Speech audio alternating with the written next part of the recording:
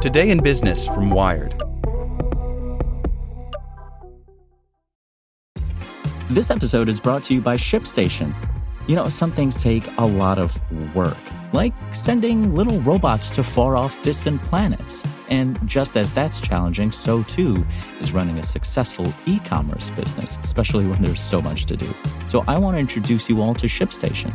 Now, I love using ShipStation because of its easy-to-use dashboard, which makes managing orders and printing labels a breeze and super smooth. Oh, and the customer service is just out of this world.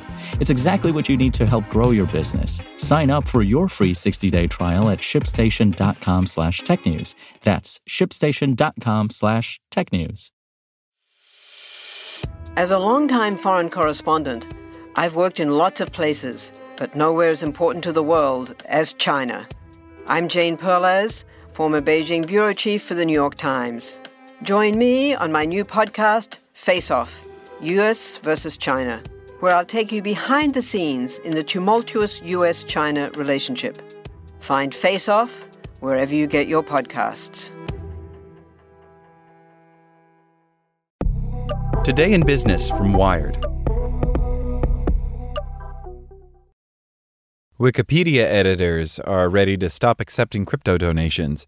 A majority of editors voiced support to end such donations, arguing that the Bitcoin and Ethereum networks consume too much energy. By Timothy B. Lee, Ars Technica. More than 200 longtime Wikipedia editors have requested that the Wikimedia Foundation stop accepting cryptocurrency donations. The foundation received crypto donations worth about $130,000 in the most recent fiscal year, less than 0.1% of the foundation's revenue, which topped $150 million last year. Debate on the proposal has raged over the last 3 months. Cryptocurrencies are extremely risky investments that have only been gaining popularity among retail investors, wrote Wikipedia user Guerrilla Warfare, the original author of the proposal back in January. I do not think we should be endorsing their use in this way. Guerrilla Warfare is Molly White, a Wikipedian who has become something of an anti-cryptocurrency activist. She also runs the Twitter account Web3 is Going Just Great, which highlights some of the many disasters happening in crypto, DeFi, NFTs, and other Web3 projects, the account profile says. In her proposal for the Wikimedia Foundation, Guerrilla Warfare added that Bitcoin and Ethereum are the two most highly used cryptocurrencies, and are both proof of work, using an enormous amount of energy. According to one widely cited estimate, the Bitcoin network consumes around 200 terawatt-hours of energy per year. That's about as much energy as is consumed by 70 million people in Thailand. And it works out to around 2,000 kilowatt-hours per Bitcoin transaction. Bitcoin defenders countered that the currency's energy usage is driven by its mining process, which consumes about the same amount of energy regardless of the number of transactions. So accepting a given donation in Bitcoin won't necessarily increase carbon emissions. But critics argue that Wikimedia's de facto endorsement of cryptocurrencies may help to push up their price, and the higher the value, the more energy miners will devote to creating new coins.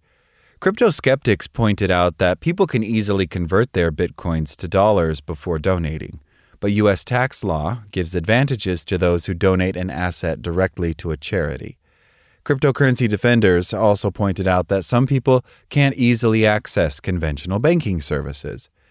Bank transfers, credit cards, and PayPal are inaccessible for millions of people who don't have government ID and therefore can't open an account, wrote Wikipedia user AnarchioC.